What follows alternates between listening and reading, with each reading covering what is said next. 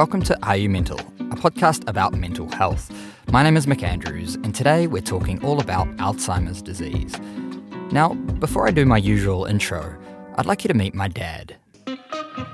I'm John Christopher Royden Andrews, and I was born on the 4th of August 1943 in Akaroa.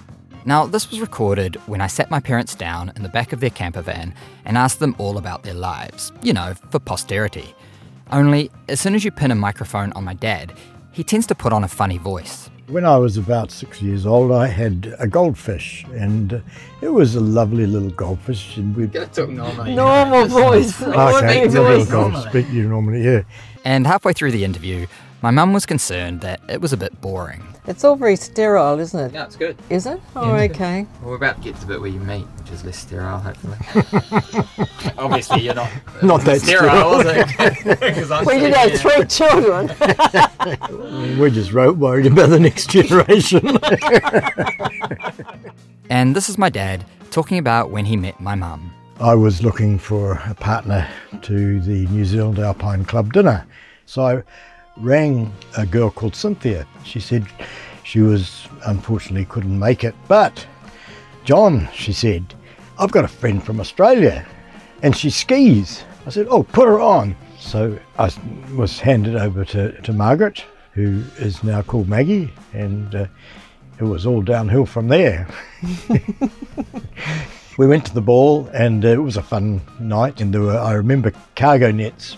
And being mountaineers, of course, these are the guys that climb things, and we're all climbing up these nets and down the other side. Now, I'm just going to pause things there, and I'll let my dad continue in a minute.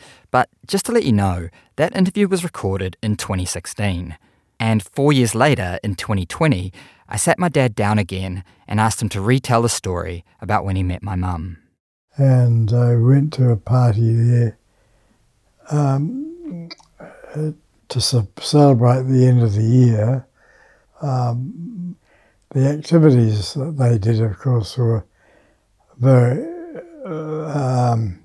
related to the sort of things that Alpine Club people did, like climbing up nets, down nets. So, as you've probably guessed, in between these 2 interviews, my dad got Alzheimer's disease. It's been a tough journey for everyone involved, as we've watched the person we know and love slowly disappear in front of our eyes. And it's fair to say it's been toughest on my mum, who is not only losing her husband and best friend of over 50 years, but now has to carry the burden of being his caregiver. And my dad is not alone. Over 50 million people worldwide live with dementia. And unless effective treatment is found, that number is set to almost double every 20 years. Now, I know it might seem a little off-brief to make an episode on Alzheimer's because it's not really mental health as we usually think of it, but it does have a huge effect on someone's mental health and the mental well-being of their loved ones. I've heard people call Alzheimer's the long goodbye, and I can definitely relate to that. So, in this episode, we'll hear some more from my dad. We'll talk to my mum about how she's faced this challenge, and I sit down with a psychiatrist who works with dementia to talk about what Alzheimer's is, what causes it, how it impacts someone's life, and what we can do to reduce our chances of getting it. And just to slip in a bit of admin, we do need your support to keep the show going. So if you'd like to donate to help make the next episode, you can go to arumental.com and click on the donate button. If you want to get hold of me, my email is mick, that's M-I-C-K, @arumental.com. And to find us on Instagram, we are @arumentalpodcast. Okay, so let's go back to 2016, when my parents are exercising their God-given right to tell embarrassing stories about their kids. Mick was only about 1 at that time, wasn't he? And he never slept very well. We had to pat him on the back for an hour and a half every night to get him to go to sleep. Some things never change. Who pets you in the middle of the night now? Wouldn't you like to know? And then fast forward to 2020, and I'm setting up the interview with my dad. 2 2 1 2. Yeah, 2 2 1 2 3 4. Yeah, that's all right. So, just for a sound check, I asked him a couple of questions I knew he could answer easily. What's your name? John. What's your full name? John Christopher Royden Andrews. Yeah, that's good. What's my name?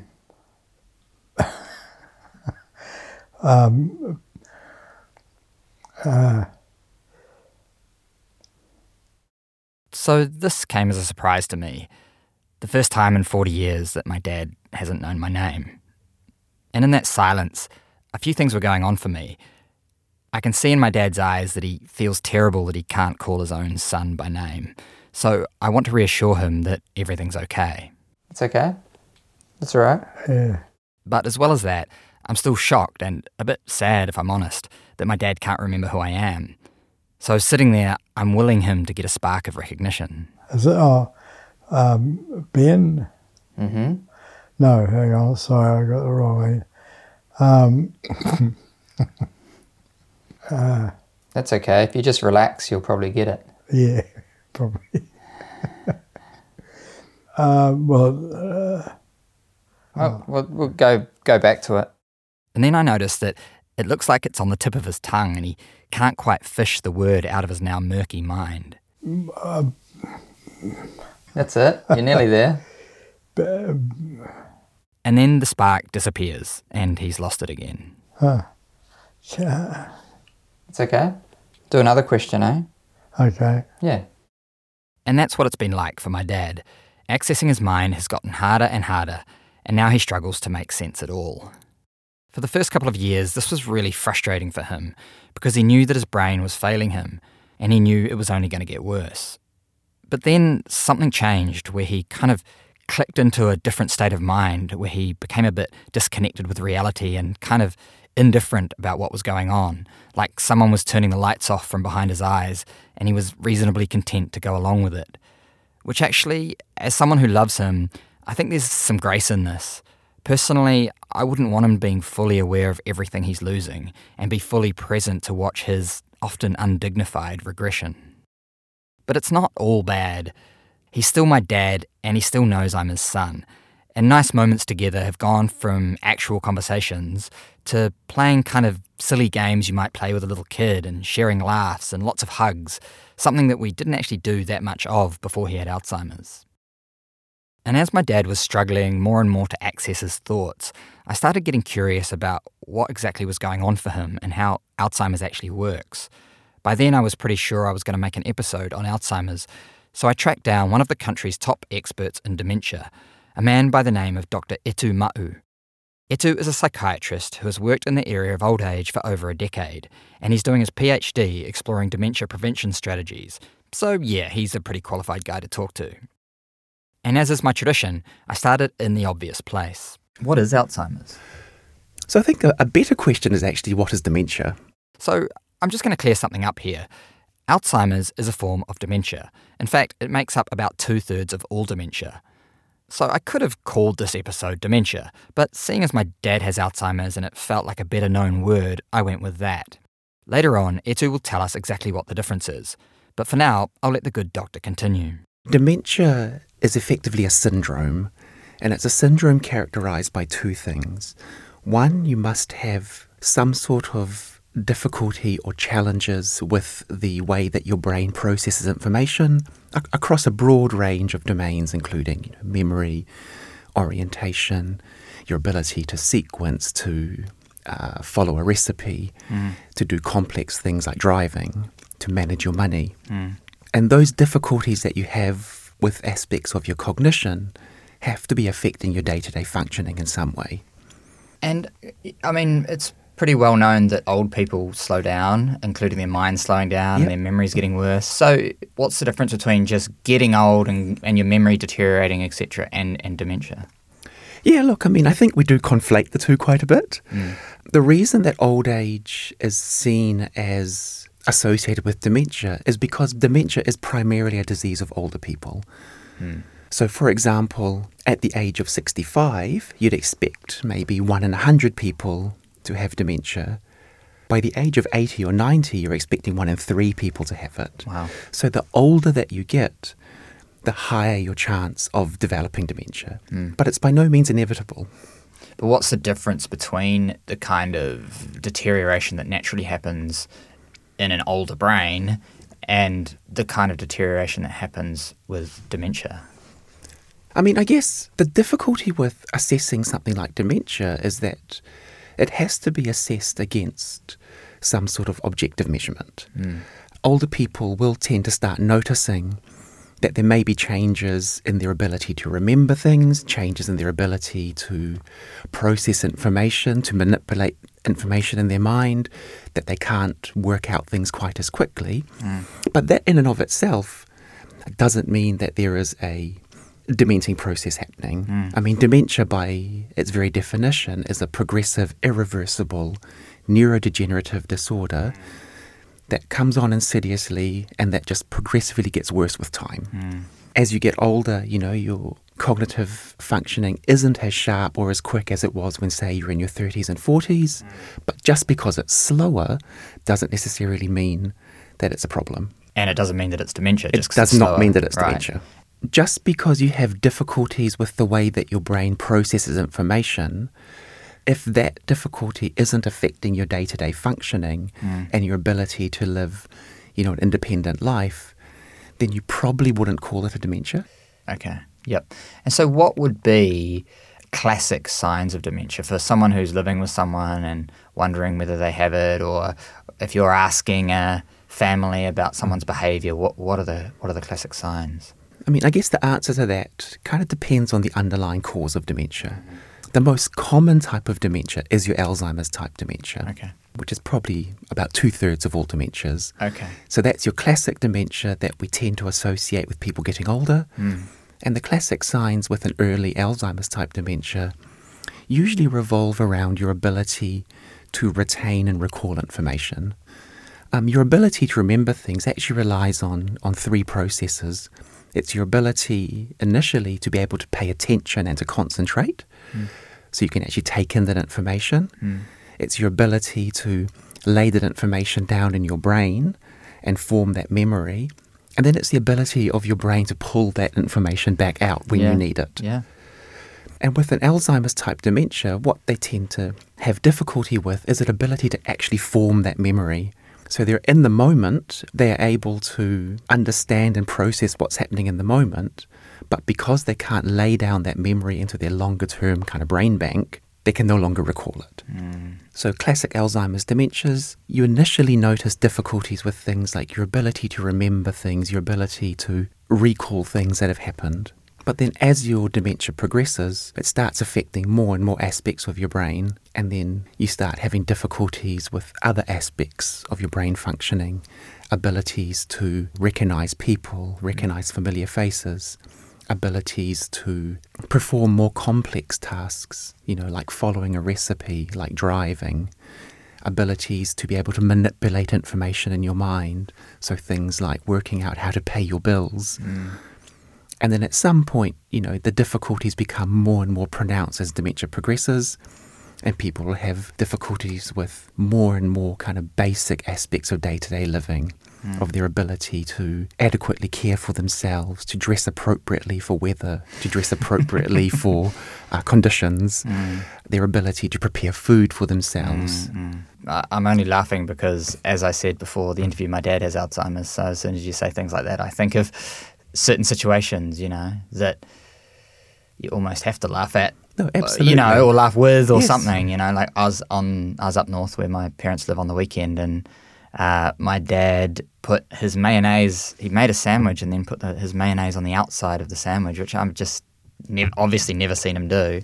And then he happily picked it up, with mayonnaise kind of oozing all over his hands, and merrily ate his sandwich. But it just seems so odd that the knowledge that a mayonnaise goes inside a sandwich and not on the outside of it would be lost somehow, No, absolutely. And it becomes, on the one hand, amusing, and on the other hand, can be equally frustrating for the person that has to clean up.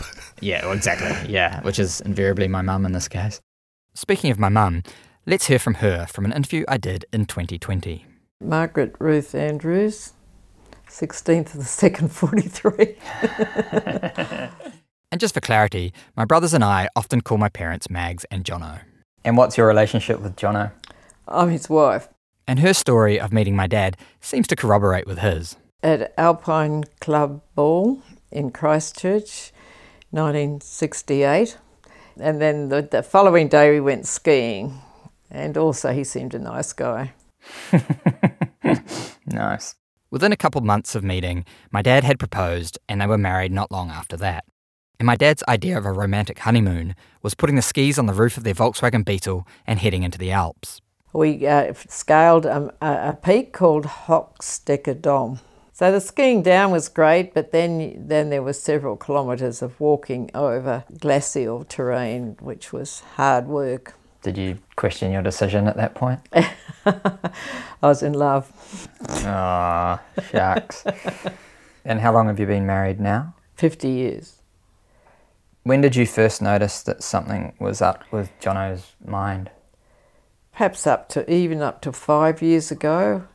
Could tell his decision making wasn't as good as it had been, and he made some wrong decisions that had bad consequences. And just losing initiative, becoming unadventurous, which was so unlike him. He was always up for everything. His inability to fix things on the bus, his inability to see things that needed fixing, inability to motivate himself to do it. I think that's the main one. He just, and after a while he just wanted me to do it or fix it for him, which was most unlike him. And he was forgetful.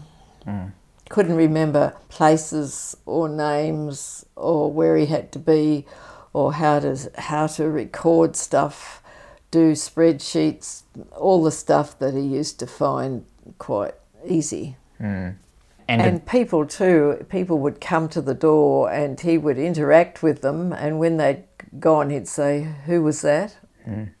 That's definitely, you must have known something was up at that point. And I covered up for him a lot. And what's his state of mind like now? Well, he's extremely forgetful. His short-term memory is very short. He will say to me, "Can I help with dinner?" I say, "Yeah, you can peel the carrots." He'll say, "Can you get me a knife?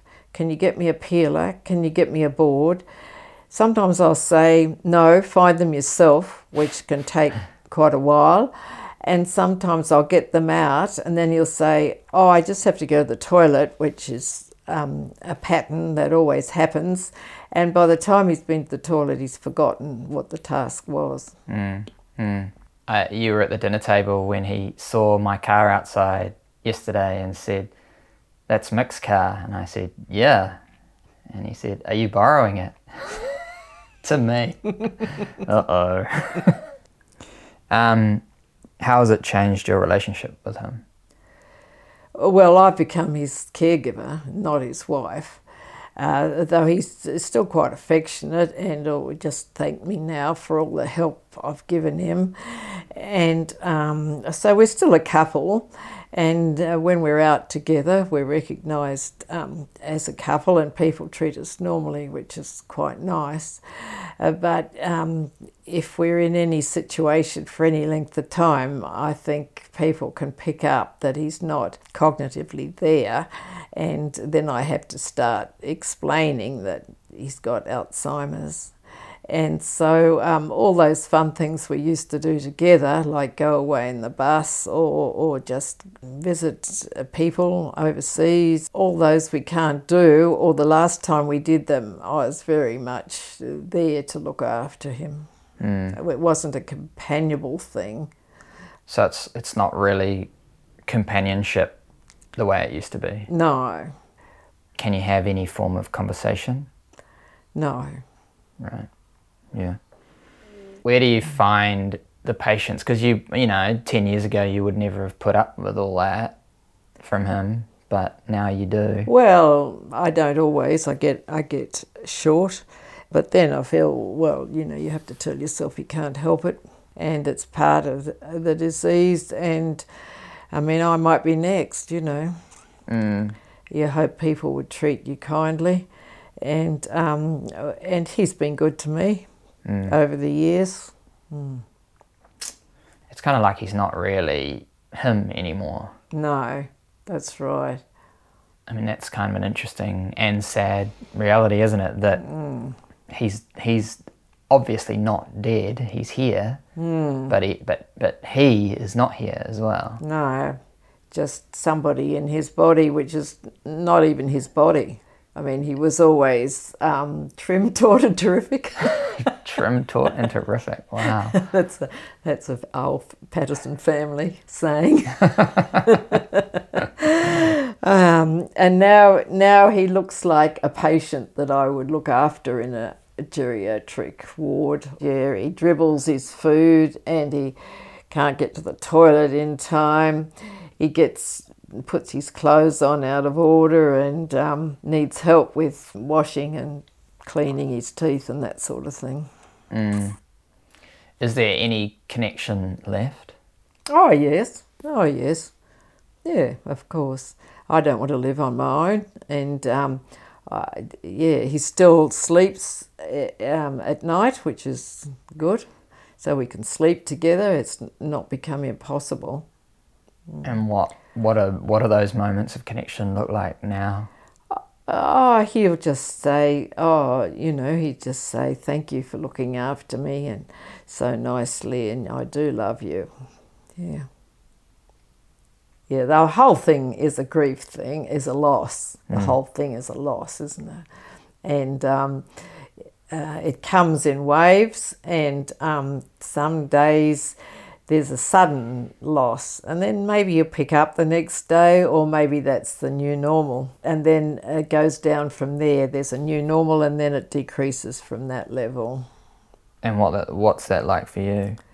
Yeah, well, I intellectually know that that's what's going to happen, but when it does, it is a grief situation. Just losing the man I was married to. I know that people have called Alzheimer's the long goodbye. Yeah, have they? Okay. You haven't heard that? No. Is that accurate? Yeah, that's right. Yeah. I mean, no one wants the husband to be killed in a motor vehicle accident or a heart attack, but watching someone slowly die is just as bad in some ways, or different, just different, yeah. Yeah, I've heard about this concept of ambiguous loss, where it's not as clear-cut as something like a heart attack. You know, they are gone and yet still here, so it's ambiguous loss. That's a good way of describing it, yeah. Hi, it's Mick here. I hope you're enjoying Are You Mental? As you can imagine, making this podcast is a pretty time-consuming pursuit, and I often get asked how people can support the podcast. So what you can do is go to GoFundMe.com and search the words Are You Mental? That's GoFundMe.com and search Are You Mental? Okay, on with the episode. So we're going to journey away from the personal for a bit. In fact, we're going to head in the opposite direction and dive into some detail, with me asking Etu what causes Alzheimer's. The short answer is... I bet there's no really short answer. There is no short answer, no. I mean, the classic theory of Alzheimer's is that it's a build-up of beta-amyloid proteins and tau proteins in the brain. Beta-amyloid proteins and tau proteins. I've read these online. What are you talking about when you say that? So amyloid is basically a protein that builds up in your brain. Amyloid, it's a natural product of your brain's day-to-day metabolism. Even in a so-called normal brain? Absolutely. Okay. This is probably a good time to say, if you're not interested in the science behind Alzheimer's, feel free to skip ahead. In fact, if you go to about the 27-minute mark, you will have successfully dodged the geeky stuff. And so you've mentioned the amyloid proteins, but you use this other word, tau, which I'm kind of intrigued by. So effectively, tau is another protein in the brain. So when we talk about Alzheimer's, one of the classic things people talk about are the plaques and tangles. Yes, I've heard that. So it's the amyloid plaques, which is basically the build-up of proteins that then start clumping together to form these little plaques that you can see under a microscope when you look at brain biopsy after death. And you also get a build-up of these tau tangles. But in a younger, healthy brain, your production of some of these proteins and your ability of your body to break them down is in perfect equilibrium. Right. What tends to happen as you get older and if things start changing is that you get a mismatch between your body's production of this protein and your body's ability to clear it away. Right. And once you're not clearing away as much as is being produced, over time that slowly builds up. Gotcha. We know, for example, from some of the people that develop Alzheimer's dementia in their, say, 50s and early 60s, that generally they have a genetic predisposition to this. That means that their brain's ability to either break this protein down or their production of it is already out of equilibrium, and therefore they just get that build-up happening, 20 years earlier than you'd expect for someone. So we know that amyloid proteins and tau are associated with dementia. The question is always, are they the actual cause of the dementia, or are they in fact kind of a marker of it but may not be the cause, and they're kind of happening in parallel? Right, okay. And what do the plaques do that's damaging? Well, what we don't know is whether the plaques in and of themselves are causing damage, or whether actually it's the build-up of these plaques and the build-up of these tangles that then cause inflammation, and that maybe it's that actual inflammation that is then causing some of the problems. And the damage is that in the form of like death of neurons, or? So if you think about the kind of sequence of events, you have this kind of gradual build-up of proteins, be it amyloid or tau, and then those proteins start clumping together over time, and then those clumps may start causing inflammation. So at some point, that inflammation will result in cell death, so you start getting neuronal injury. And then at some point, that neuronal injury is big enough that you can actually see it on a scan. And then at some point, that injury results in so much cell death that it then starts impacting on your brain's ability to function. Our brains are really good at compensating for subtle changes. So it's only when your brain's ability to compensate for those changes goes that you then develop the symptoms. I think one of the reasons that we haven't found a cure for dementia yet is that we seem to be focusing on these proteins, and a lot of the studies that are done for medications to cure dementia or try and reduce the burden of dementia in an individual are done in people who already have dementia. And we know from the current evidence that the changes that happen in your brain that eventually lead to dementia start 20, 25 years earlier than the onset of the actual symptoms. Wow. And one of my big areas of interest is dementia prevention. So what we tend to see clinically is that people will come in because there's fairly obvious changes by then, and then you talk to their family, and their family say, well, actually, looking back, this probably started 18 months ago, 2 years ago, but we thought nothing of it at the time. Yeah, I can definitely relate to that as far as my dad's experience goes. I remember I accompanied my mum to an appointment with a psychiatrist, I think it was, and they did a test on my dad. And at that point, I just thought he was, my normal old dad doing his normal old stuff. And they said, could you just count down from 100 in increments of 9? Yeah. And he was an engineer, as in his working life. And I thought, well, he'll ace this one. And he Stumbled. Stumbled is a generous way to put it. Yeah, he struggled. And I was like, wow, there really is something going on here.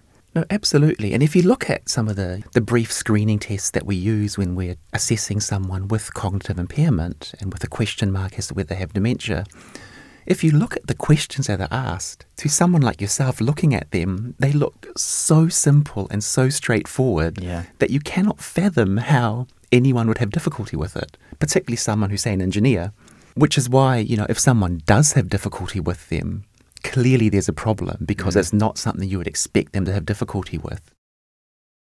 I've actually had some quite serious issues with my mind, which you probably should have assessed anyway, because I think you probably understand a lot about how the stories, as they've gone together, they would have gone together probably a lot smoother and easier, if not, yeah.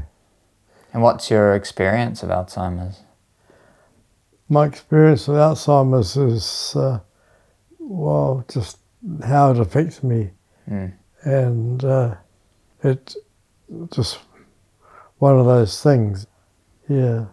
There's a lot of people that knew me a long time ago that will certainly notice an interview with me would be a difficult task because of the time I would spend putting the questions together, answers to questions together and that sort of thing.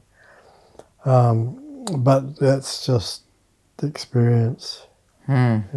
Just takes longer now. Yeah. Yeah. But you're still talking, you still make sense to me. Oh, yeah. Good. Still remembering things and... Yeah, that's right. Still my dad. Yeah. Yeah. What's one thing you would like people to know about Alzheimer's? It's important for people who are suspected of having been taken by Alzheimer's, or it's important that they come to learn about it as well. Learn about what their brain's going through. And it's so important.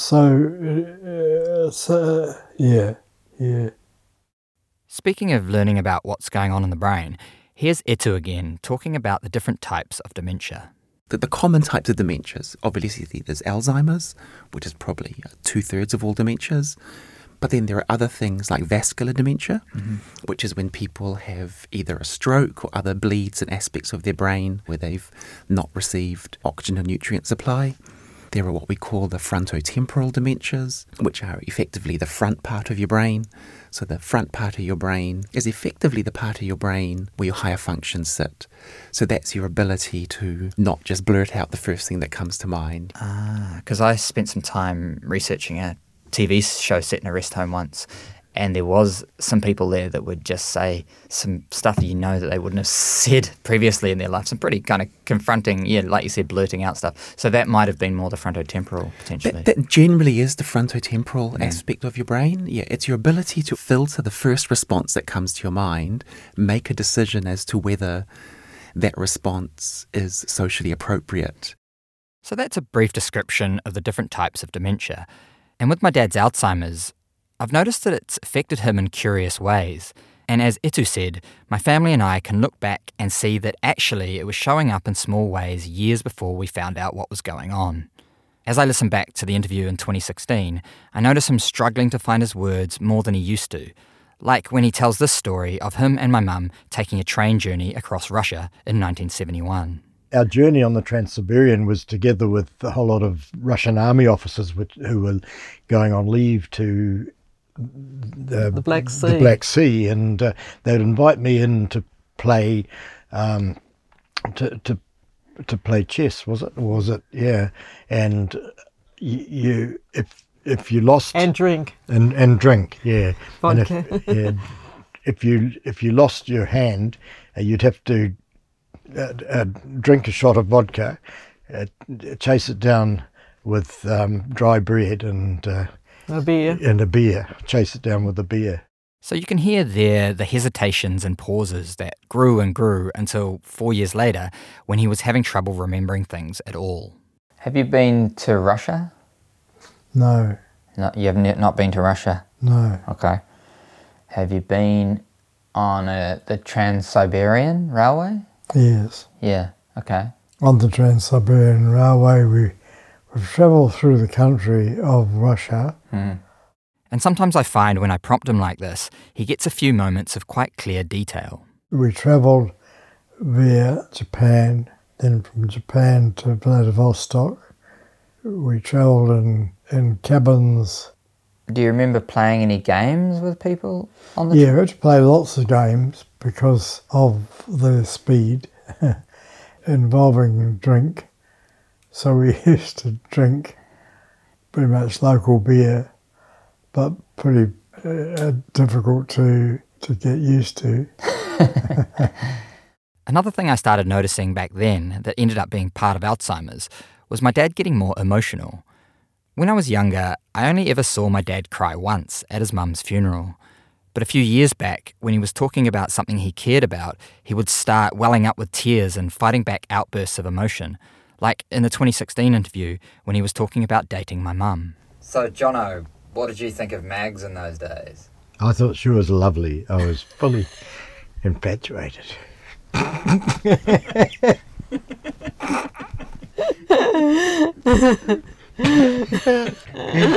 Well, what qualities did you like about her? She was beautiful and lovely to be with. Yeah, just everything that a guy would want of a beautiful girl.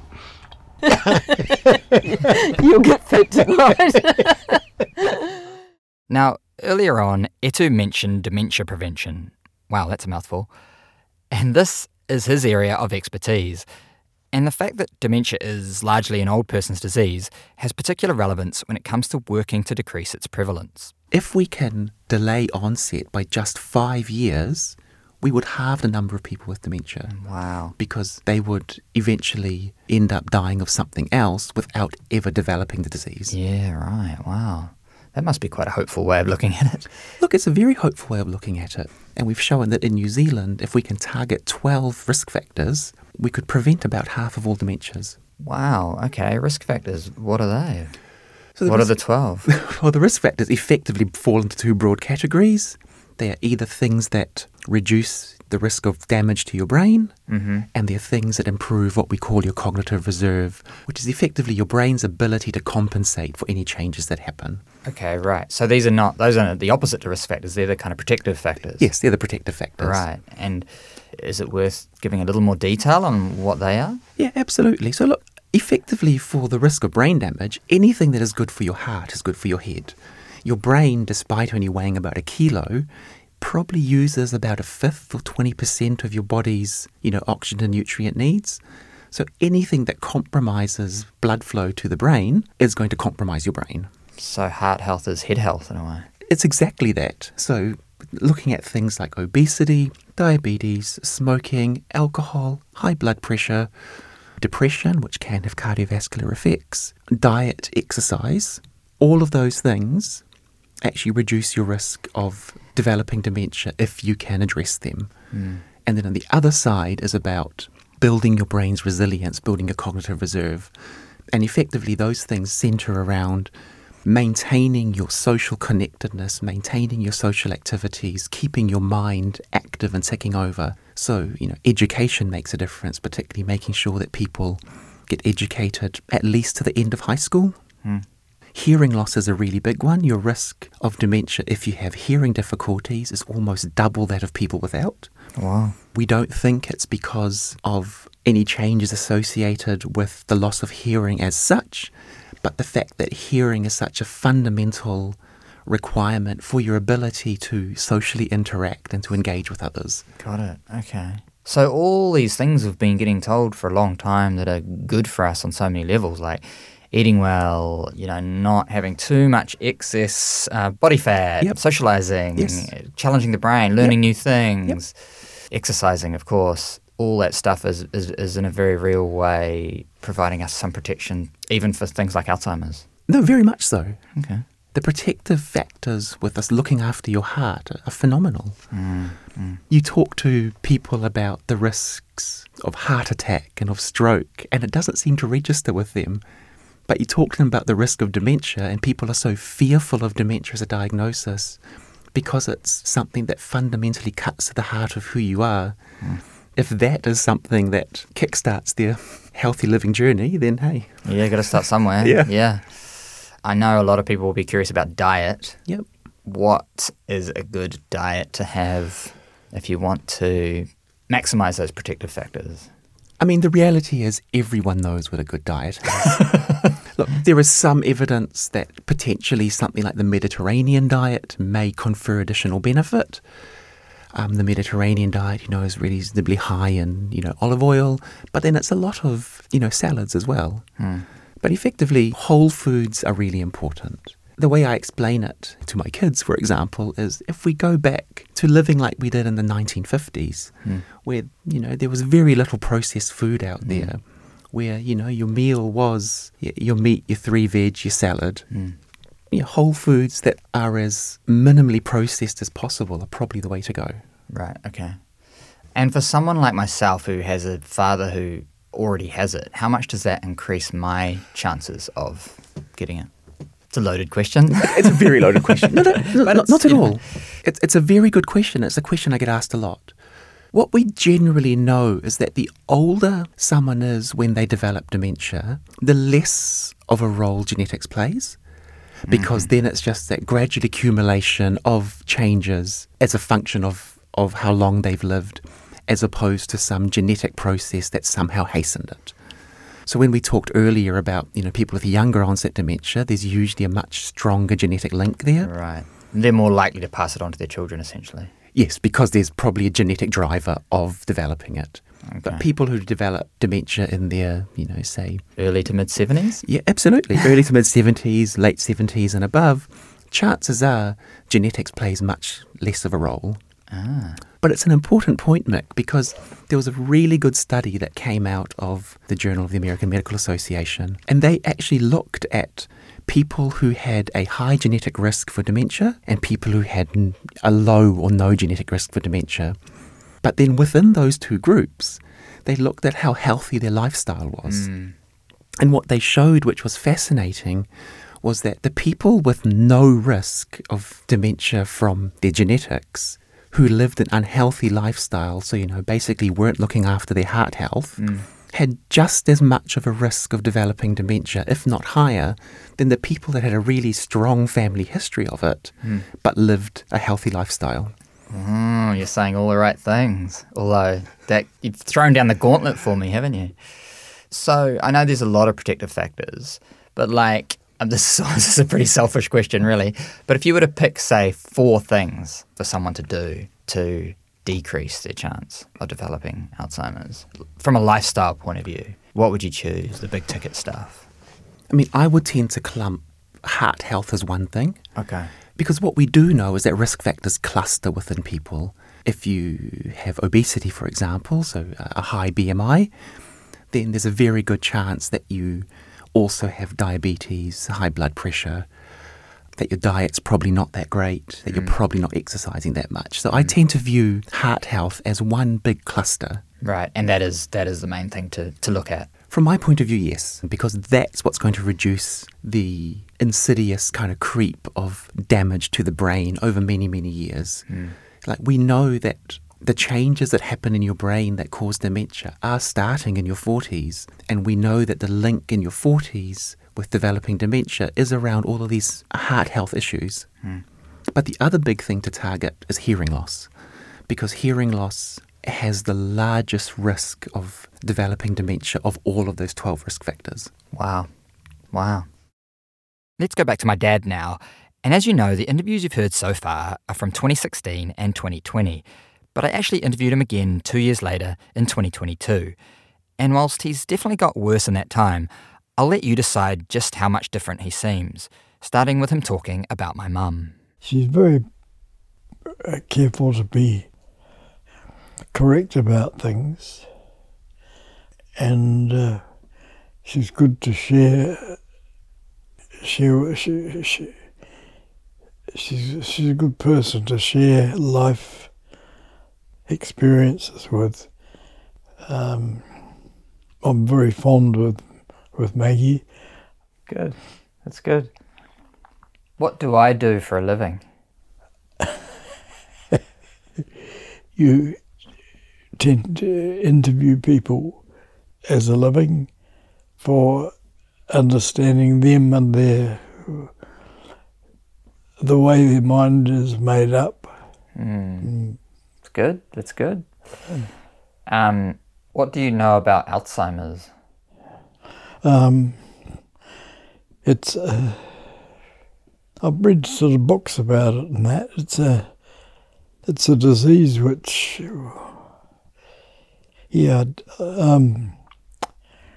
it's a disease of the mind that I have been struck with and trying to get over. Yeah. What has having Alzheimer's been like for you? It's been difficult but it's easy to understand what the difficulties is with Alzheimer's. And what are they? I was hoping you wouldn't ask that.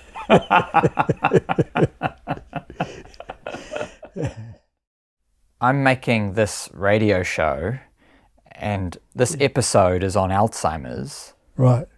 Do I have your permission to put this conversation on the show for anyone in the world to hear? Yes, I think I have to trust you to do it properly.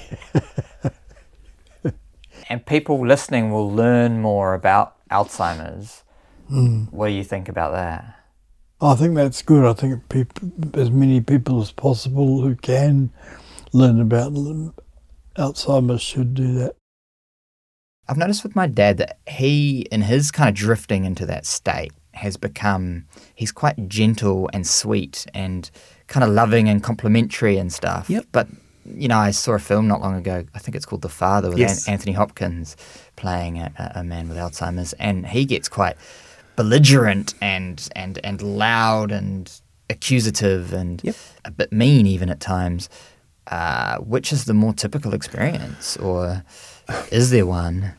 I mean, I think you're very fortunate that Dad has become, Yeah. more loving and quite gentle. Yeah. That does happen to many people anyway, but everyone's experience is different, and that's when we talk about the behavioural and psychological symptoms of dementia, or BPSD for short. And effectively, it's a term, or it's a catch-all phrase for these kinds of changes that happen that are probably due to the dementia itself and that we can't say are caused by anything else. And effectively, these are changes that are being driven by the person with dementia's kind of own internal understanding of what's happened, understanding of the world around them, and their interpretation of everything that's going on. So effectively, you end up interpreting the world in light of whatever worldview you have now, and in light of the ability of your brain to make sense of the world around you. Which is why things that are really common are accusing people of stealing. Yes. Because it's much easier to externalize that, because clearly I would always have put my keys in this certain place.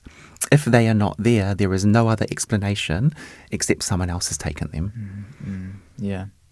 I mean, my dad he's always been quite a sweet man, so maybe that, he's retained that, and it's almost kind of heightened that. Maybe someone who's a bit of a grumpy old bugger at the first place, maybe it will kind of heighten that personality type. I don't know, just a theory really. No, I mean, personality type does play a big role. Because one of the things about an Alzheimer's dementia in particular is that because you lose your ability to form new memories, you end up living further and further in the past, and you latch on to what you can remember. So it's why, families will talk about their loved one with dementia as the dementia progresses, talking about things that happened 30 years ago, or when they were a teenager, or when they were a child, because not only do you lose your ability to form new memories, but you also start eroding memories in the reverse order of how you develop them. So you lose your more recent memories first, and so on backwards. Wow. What advice would you give someone caring for someone with Alzheimer's? I mean, pragmatically, my advice to most people caring for someone with dementia is, one, to recognise that it's bloody hard. Caring for someone with dementia is hard. We know from a lot of the studies that have been done that if you compared someone without dementia who needed exactly the same help as someone with dementia, that it's always harder to provide that care and that assistance to the person with dementia. So it's hard, and it will get harder with time. Because of that, what I really, really emphasise is the need to look after the carer. Because if the carer burns out, if the carer is no longer able to provide for the person with dementia because they are completely burnt out, then they're no use anymore to the person with dementia. So for me, it's about supporting the carer as much as possible. It's about putting those wraparound supports in, both funded and unfunded. And it's about making sure that the carer is able to still have some sort of quality of life that is not 100% consumed by looking after the person with dementia. And from witnessing my mum looking after my dad, there's every danger of that consuming to happen because there's just such a high level of need there. No, absolutely. And I think for a partner, for example, it's a double-edged sword because on one hand, it's hard enough to lose your husband, Yep. Not necessarily physically yet, but certainly mentally and emotionally, and then to also gain a patient, Yep. or almost like a late life child in a way.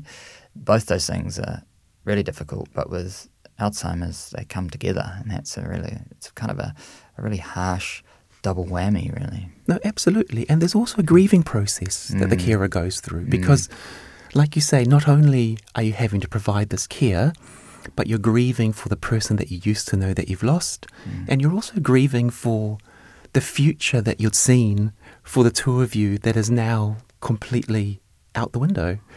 I talk to families who, talk about they were going to retire and go camper vanning around the South Island, and then suddenly that's completely off the cards. Yeah, really sad. Yeah. If someone's listening to this and they've got a loved one who has just been diagnosed with Alzheimer's, what would you want to say to them? I'd say get all the help that you can as early as you can. And I would just feel very sorry for them because I know what they're in for. And what about relationally? What would your advice to someone be at that point? Oh, just be appreciative of every day. Yeah, just make the best of every day. Do what you can for each other and talk to your partner and find out something that they really like doing and try and do enjoyable things. Talk about old times, find an old photograph, get old friends to visit. Yeah, I find when old friends come and John realises who they are, he visibly rises to the occasion and will talk quite sensibly for a time. Yeah, and he enjoys that. He enjoys seeing old friends and talking over old times.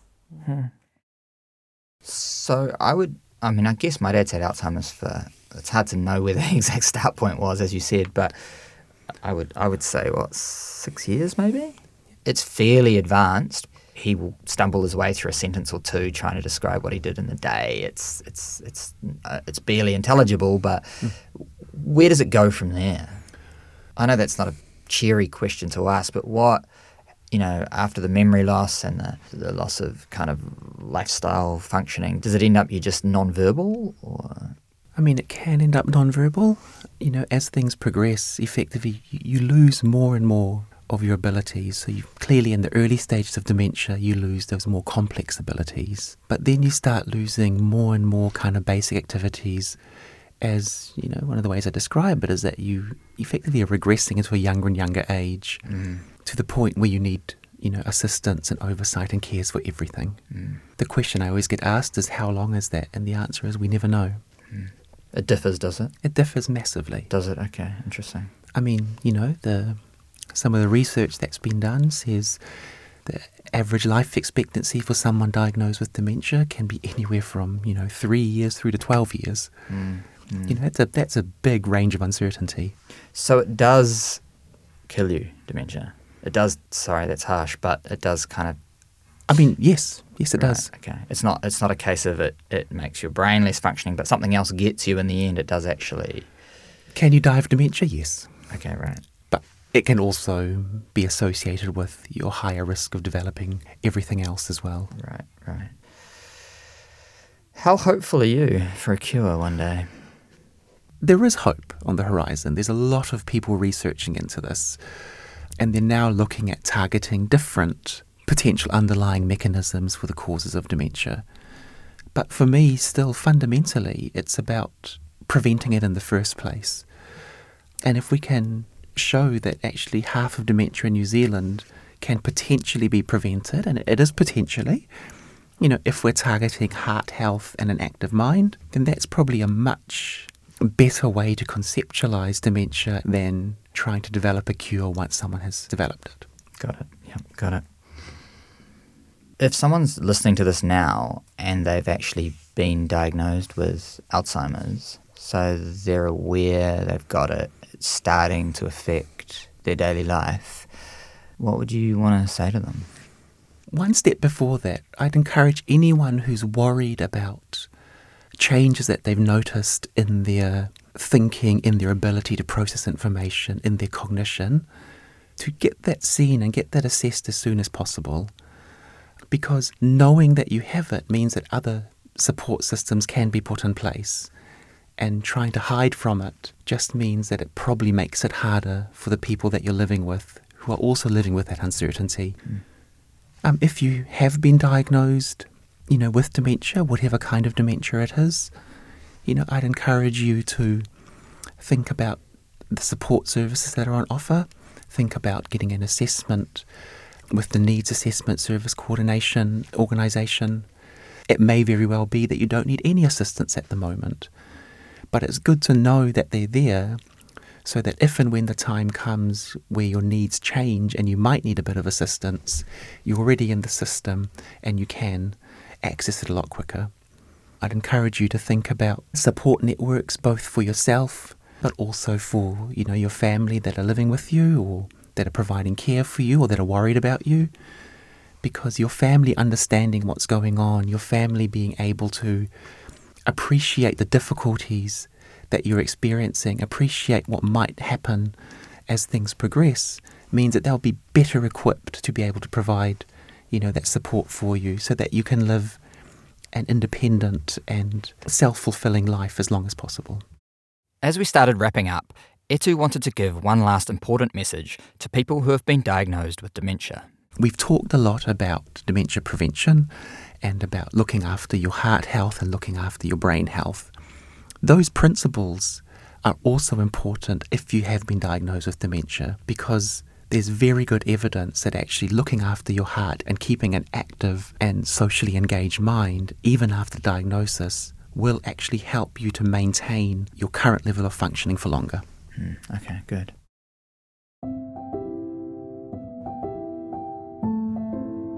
I know there's been a lot to take in this episode, and I've tried not to shy away from the fact that Alzheimer's and dementia isn't much fun for everyone involved. But as my mum says, it pays to be appreciative of the good things you do have left. And while I can't sit down and chat with my dad like I once could, we do have laughs together and we do connect. Oh, and by the way, you know how he forgot my name at the start of that interview? Well, at the end of the interview, I threw the question back at him. What's my name? Michael. Good. And what do people call me? Mick. Nice. Good. Yeah, good. Perfect. Okay. Well done. Good. You did really well. You did well too. Gosh. Thank you. Was that easy or hard? No, it wasn't too hard. And I know that your attitude is important. And I believe you're getting on really well in terms of that. Yeah. Thank you. Yeah. Right. Should I take these off? Yeah. Jolly good.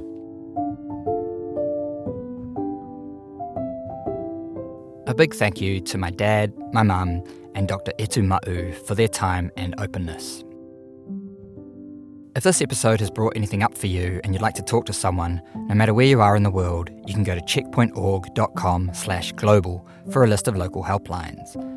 And if you're in Aotearoa, New Zealand, you can call 1737 at any time of the day or night. As I've mentioned, we'd really love your support to help make the next episode. You can go to our website, areyourmental.com, and click on the donate button. To contact me, my email is mick, that's mick, @areyourmental.com, and our Instagram is @areyourmentalpodcast.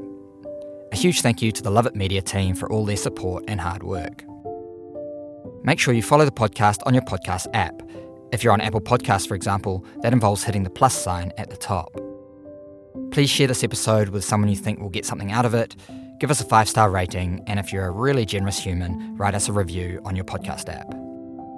See you back here soon for another episode, and until then, have a mental week.